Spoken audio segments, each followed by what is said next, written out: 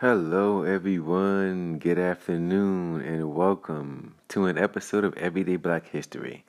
I know it's been a couple of weeks since we've gotten together, but we back at it again. Sometimes you gotta take some time off for personal reasons. Things happen, especially now with as crazy as things have been in 2020. We sometimes we have more use for personal time, but we're back today, and it's at the start of a fresh new week. As the month of September continues to blow by, and we're heading into the next season of fall. Hopefully, with the seasons change, hopefully things will get better. But happy Monday to everyone out there. Hopefully you had a great start to your week. Hopefully you've had a great weekend, and hopefully this will be a productive week. But yeah, today's September 21st.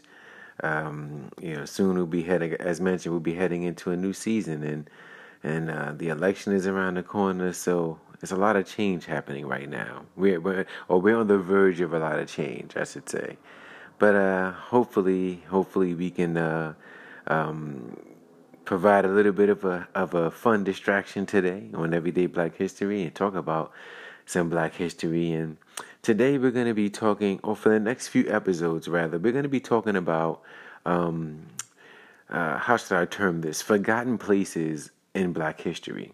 Throughout all the country, there are a lot of places, towns, cities, or areas that were occupied by free Black people, whether it was during even if it was during the times of slavery. Some of these towns have been long forgotten through history, and a lot of this information has just come up within the last 20 years, where there would be digs, archaeological digs where things were found, items are found, artifacts are found from past civilizations of little towns or remote areas of free Blacks where they were homeowners, landowners, business owners. And so for our next few episodes, we're just going to be talking about some of these areas that were forgotten through history. So today we're going to be talking about a place that was known as Seneca Village. And now Seneca Village is now where Seneca Village was is Central Park.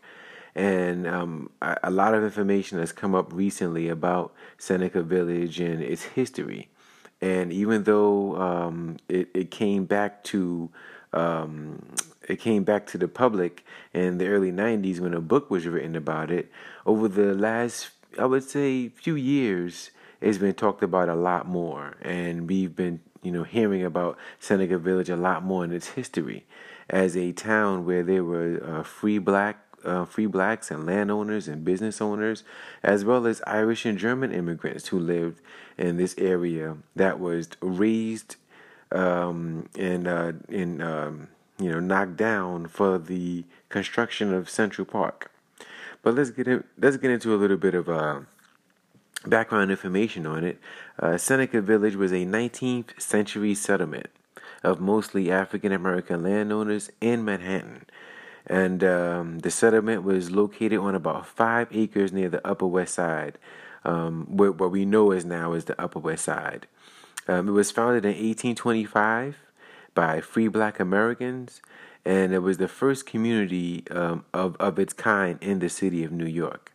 And at its peak, the community had 264 residences, 3 churches, a school, and 2 cemeteries. As we mentioned, it was also inhabited. There were also nearby settlements near Seneca Village that were inhabited by Irish and German immigrants. And the Seneca Village existed until about 1857, when, through eminent domain, the villagers and other settlers in the area were ordered to leave, and their houses were torn down for the construction of Central Park. And the first book that was written about it, that brought Seneca Village back to the public, was a book called The Park and the People: A History of Central Park. And this book was released in 1992. and there were projects that were formed to raise awareness of the village. And as we mentioned, there were also several archaeological digs that have been conducted to find different artifacts on the history of Seneca Village. Now, the origin of its name is uncertain. There are different theories about where the name Seneca Village came from. Some say one theory is that the word Seneca came from a Roman philosopher whose books were often read by African American activists and abolitionists.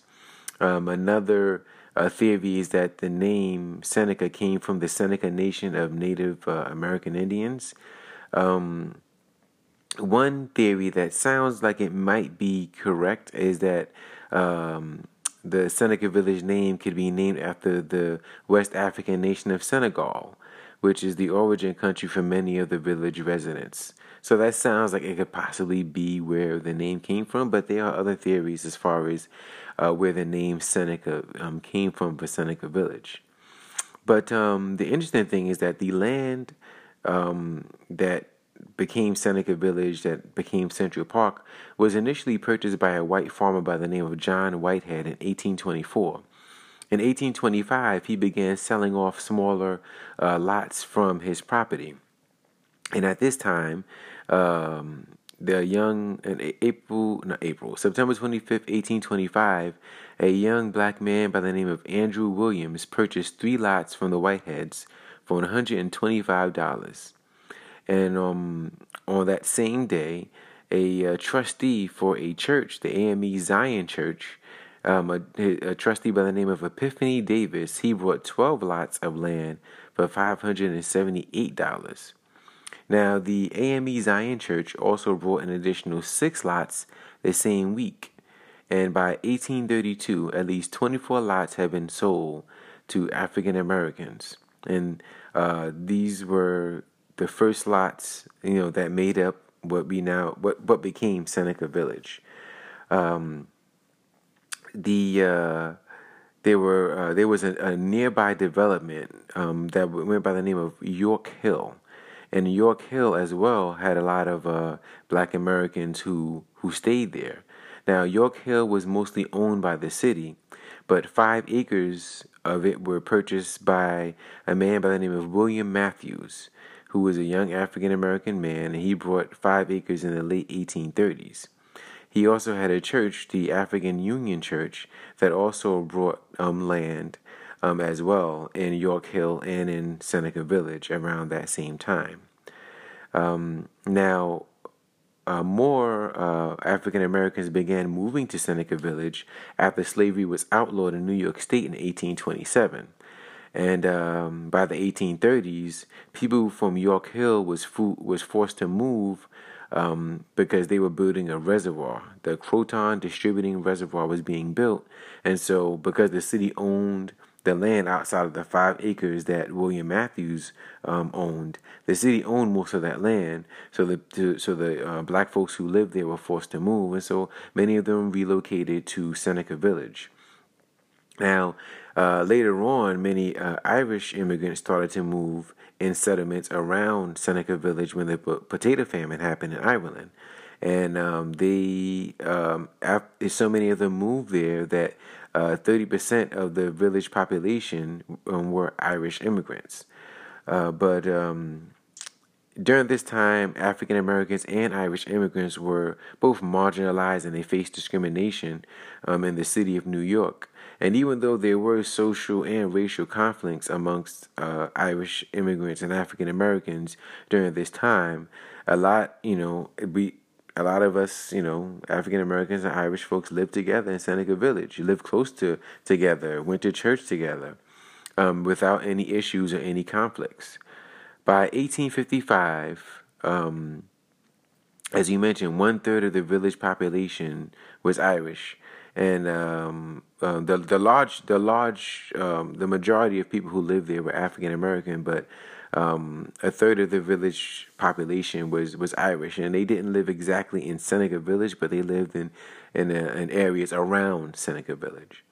Many well-known Tammany Hall politicians, Irish politicians, were actually born and raised in these settlements around Seneca Village.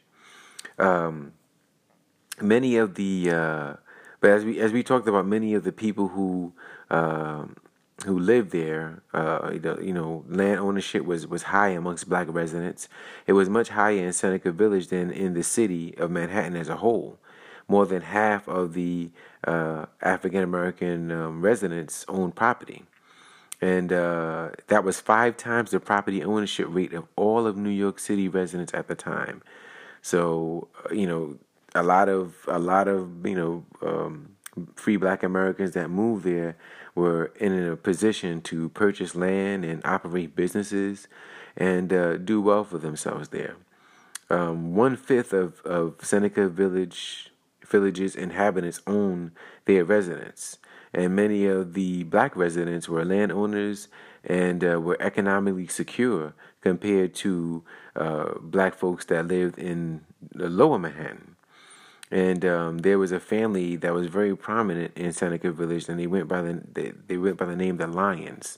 They lived in Lower Manhattan, but they also owned a lot of property in Seneca Village, and they were one of the wealthiest families, African American families, in the city at that time.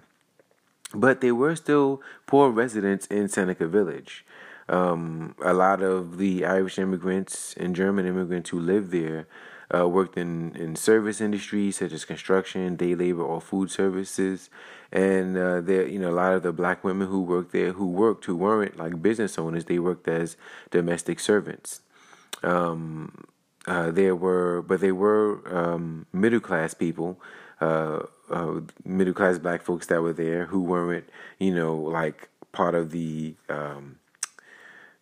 quote unquote, elite of Seneca Village.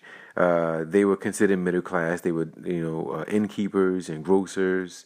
So they may not have owned a large plot of land, but they owned the residence in which they lived in, and they were considered middle class because they owned their residence, and they might have owned a grocery store, or they might have owned an inn that people went and stayed. But few of the residents were considered middle class, and 2 of them were grocers, and the other was an innkeeper. There were a lot of residents, they had agreements with landlords, and so even if they didn't own the house, they had an agreement with the landlord in which they were allowed to live there.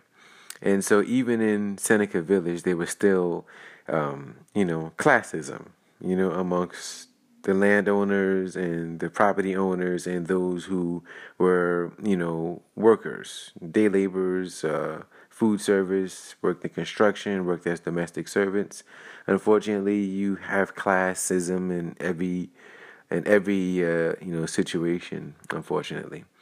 But the residents of Seneca Village, they fished in the nearby East River and Hudson River when those rivers were a lot cleaner, and they were very busy rivers because they were used for a lot of commerce on the ocean, on the waters. They attained firewood from surrounding forests because it was a very wooded area, and many of the residents also had gardens and barns, and they had livestock.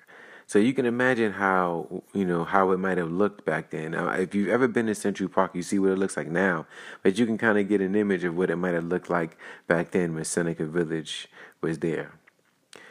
Now, as we mentioned, at its peak in 1855, Seneca Village had 264 residents, and many of the residents lived there for over 2 decades. And many of the residents lived there since the beginning of Seneca Village's creation. During this time, Manhattan wasn't very developed, so there was Lower Manhattan that was developed, and there was a lot of business and commerce. But above 59th Street, it was only sporadically developed, and it was very rural. So this area, had a rural feel. You think of Manhattan as being this bustling metropolis, but back then it was much more rural and much more farm-like. After slavery was outlawed in 1827, even then, even though slavery was outlawed, there still was a lot of voter suppression. During this time, African American men in the state could vote as long as they had $250 worth of property and had lived in the state of New York for at least 3 years. So now during this time, there was about 13,000 black New Yorkers, and only 91 of them were qualified to vote.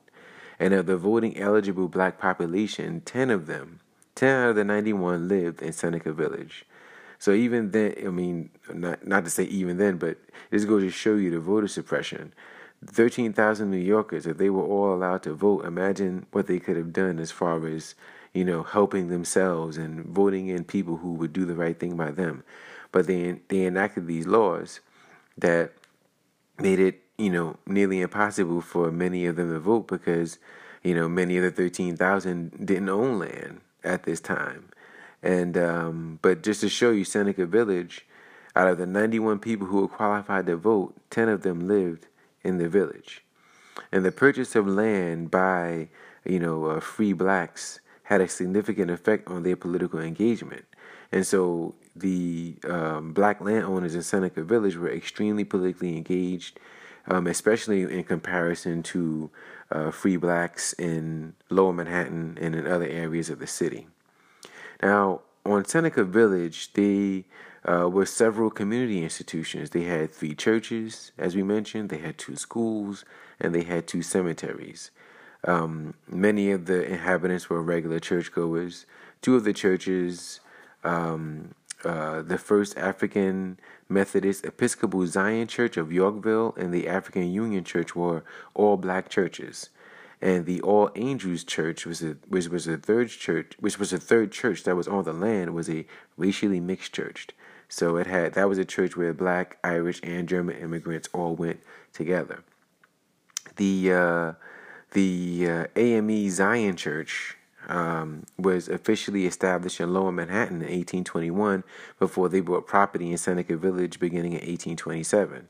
And the African Union Church purchased lots in Seneca Village in 1837, and that church contained one of the city's few black schools at the time. It was called Colored School Number 3, and it was founded in the mid-1840s. So it's just kind of like interesting that the name of the school was called Colored School Number 3, but this church had a school in it, and it was one of the few black schools in the city. The All Angels Church, which was founded in 1846, as we mentioned, this was the church where black parishioners from Seneca Village and Irish and German parishioners from other nearby areas congregated together. And interestingly enough, this was the only church that actually was still around after Seneca Village was raised for Central Park, even though it was relocated to a different area. But we'll get there soon. Now, as we talked about some of the other settlements that were near Seneca Village, one of the settlements was called Pigtown. And Pigtown was a settlement of mostly Irish families, and it was called Pigtown because a lot of the residents had hogs and goats. And that area now is where the Tavern on the Green restaurant is located. Tavern on the Green is a very well-known restaurant, or was a very well-known restaurant in New York City. I don't know if it's still around, to be honest. And I don't know. Maybe it is, maybe it's not. I haven't been in that area in so long, but it was a very well-known restaurant. It's a very well-known restaurant in the city, and that was where Pigtown was located. And there were also 2 German settlements, and that was near Seneca Village as well. And many of those residents were farmers as well. So as we talked about, it's interesting to imagine Manhattan as being, or Central Park as being a farmer's town or a farmer's area. It would be interesting to see pictures of what it looked like back then. Now, in the 1840s was when they started to plan for Central Park. The city's elite wanted a new large park in Manhattan. The rich folks, they wanted a new large park in Manhattan. Now, 2 men, one by the name of William Cullen Bryant, who was the editor of the New York Evening Post, and Andrew Jackson Downing, which was one of the first American landscape designers, they were two primary proponents of this new large park in Manhattan. Now, there was a special committee on parks that was formed to survey possible sites for this new large park. One of the first sites was an area by the name of Jones Wood, and that was Jones Wood, and that was a 160-acre tract of land on the Upper East Side of Manhattan. And that area was occupied by multiple wealthy families, and of course they objected to anyone coming and taking their land. And two of the families, the Jones family and the Skimmerhorn family, were very wealthy families that occupied New York during that time. So Andrew Downing stated that he would prefer a park of at least 500 acres at any location from 39th Street in Manhattan to the Harlem River. So there was a passage of a bill in 1851 to acquire Jones Wood, but the Skimmerhorns and the Joneses successfully obtained an injunction to block the acquisition, and the transaction was invalidated as unconstitutional. Now, because they had money, they were able to make that happen. Now, there was a second site that was proposed. It was a 750-acre area that they were looking at to build this new large park, and it gained support by a variety of groups. Now, this acquisition of this land was nullified as well by Jones's Wood, and so because of the fact that they were unsuccessful for a second time, the Jones family, this rich family, was able to stop the acquisition of this land as well, and because of that, they passed the Central Park Act in July 1853, and this act authorized a board of 5 commissioners to start purchasing land for a park, and they even created a fund to raise money for this park. Now, Seneca Village was this lone area now that was looked at as, an area where there were vagabonds and squatters. They used racial slurs to describe the residents who lived there, all these pejorative terms to describe the residents who lived in Seneca Village. Park advocates and even the media began to describe Seneca Village and the other communities in the area as shanty towns. And the residents there were scoundrels, they were squatters, they were vagabonds. The Irish and the black residents were described as wretched and debased. And they were accused of stealing food and operating illegal bars. Mind you, the residents there operated legit businesses. They were legit, business owners and landowners and homeowners. But in their eyes, in the eyes of the elite, they were operating illegal bars and accused of stealing. There were many detractors for Seneca Village, and many of them were wealthy and powerful people.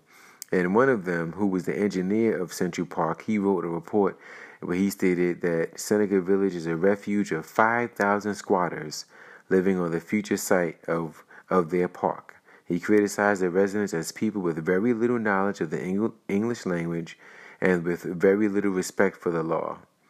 Now, the majority, as you mentioned, a lot of those in Seneca Village were landowners and homeowners and business people, and the minority of the village's residents who were living in homes that they didn't own, they had agreements with landlords, so they were allowed to stay in this land. But these were the people who they looked at as squatters. So they spread all these lies about the residents of Seneca Village, which, and then they set their eyes on their land. In 1853, the Central Park Commissioners started conducting property assessments, on 34,000 lots in and near Central Park, or what is known as Central Park. And they completed their assessments in July 1855, and the New York State Supreme Court, confirmed their assessments. And so this is when they began taking the land of the residents of Seneca Village and the nearby settlements. So as part of a tax assessment, residents of Seneca Village were offered an average of $700 for their property. Now, if you own land, if you were one of the primary landowners and you owned a lot of land in Seneca Village, you were compensated. Andrew Williams, who was the first black man who brought land in Seneca Village, he was paid $2,335 for his house and 3 lots that he owned. Now, he initially asked for $3,500, but when you think about the fact that he bought his land for $125 and walked away with $2,335, he did make a lot of money. And many of the other, landowners, they were well compensated for their land. But all these other people who, didn't own as much land, they owned their home, but they weren't landowners. They were removed from their homes.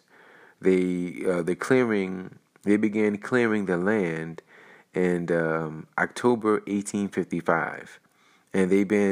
So what the city did to get the residents to leave is they started to enforce little known regulations, and they started to force some of the residents to pay rent on the land, because now the land, they owned it. So if you owned your home and you were living on the land that a free black American owned, that they sold to this, they gave to the city, sold rather to the city.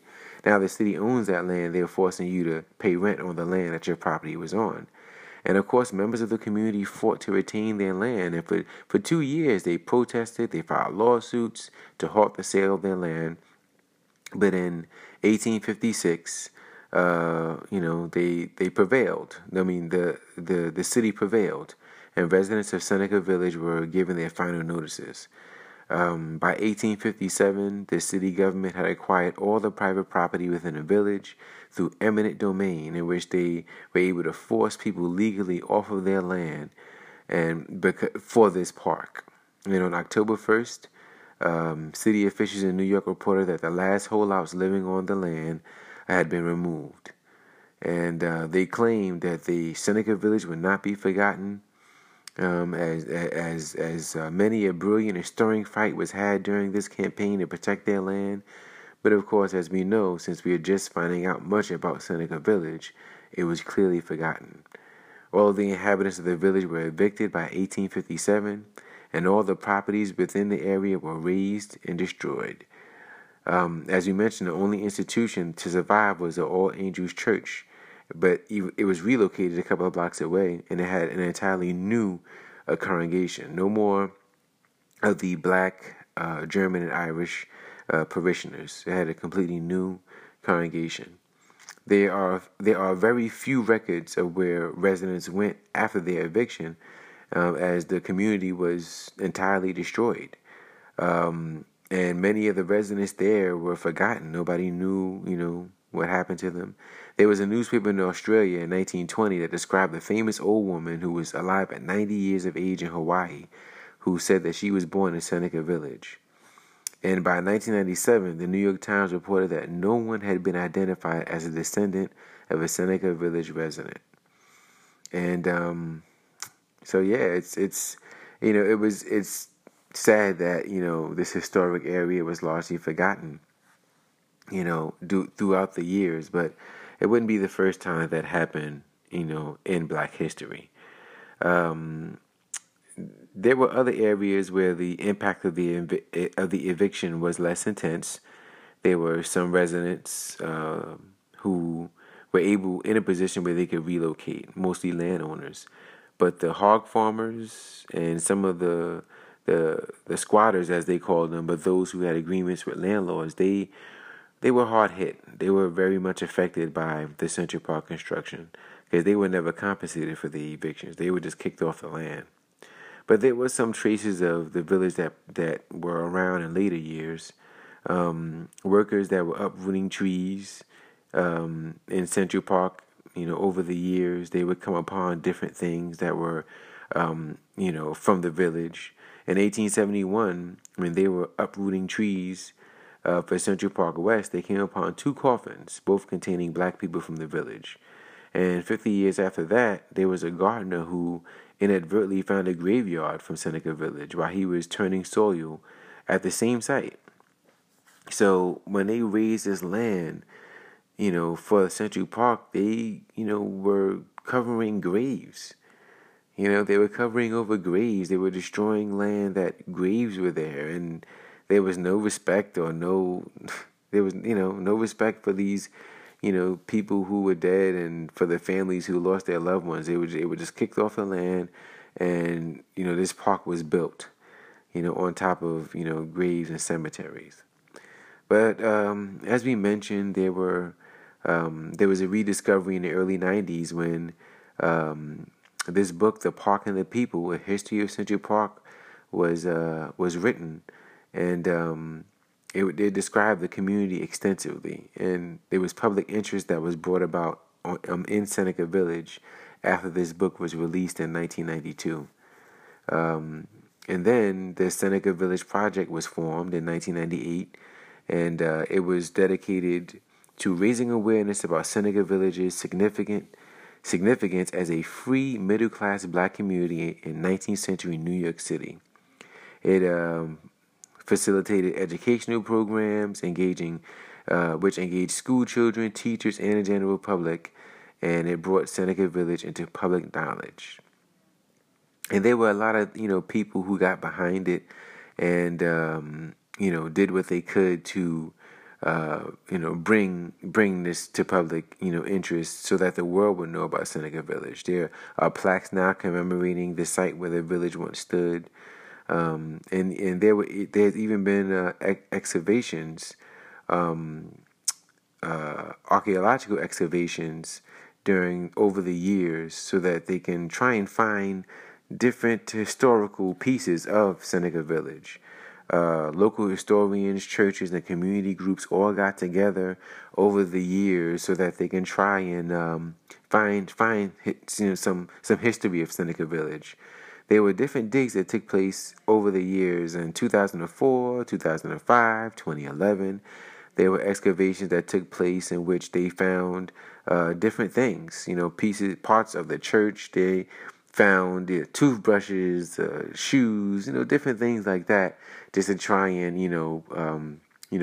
find whatever they can that was from Seneca Village. But it's just it is just sad and heartbreaking that such history was lost throughout the years. But it's a beautiful thing that now we can actually find out more information about places like Seneca Village and the history that is behind it. You had this free black settlement that was created during a time when slavery was still legal in this country.